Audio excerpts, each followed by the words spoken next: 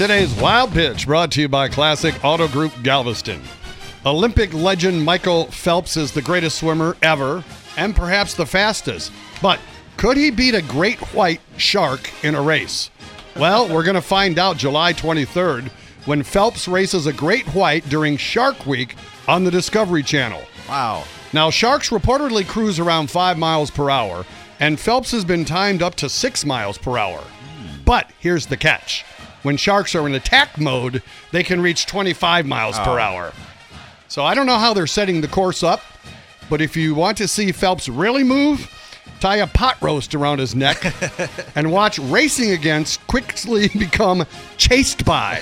I think that I am familiar with the fact that you are going to ignore this particular problem until it swims up and bites you on the ass. That's today's Wild Pitch.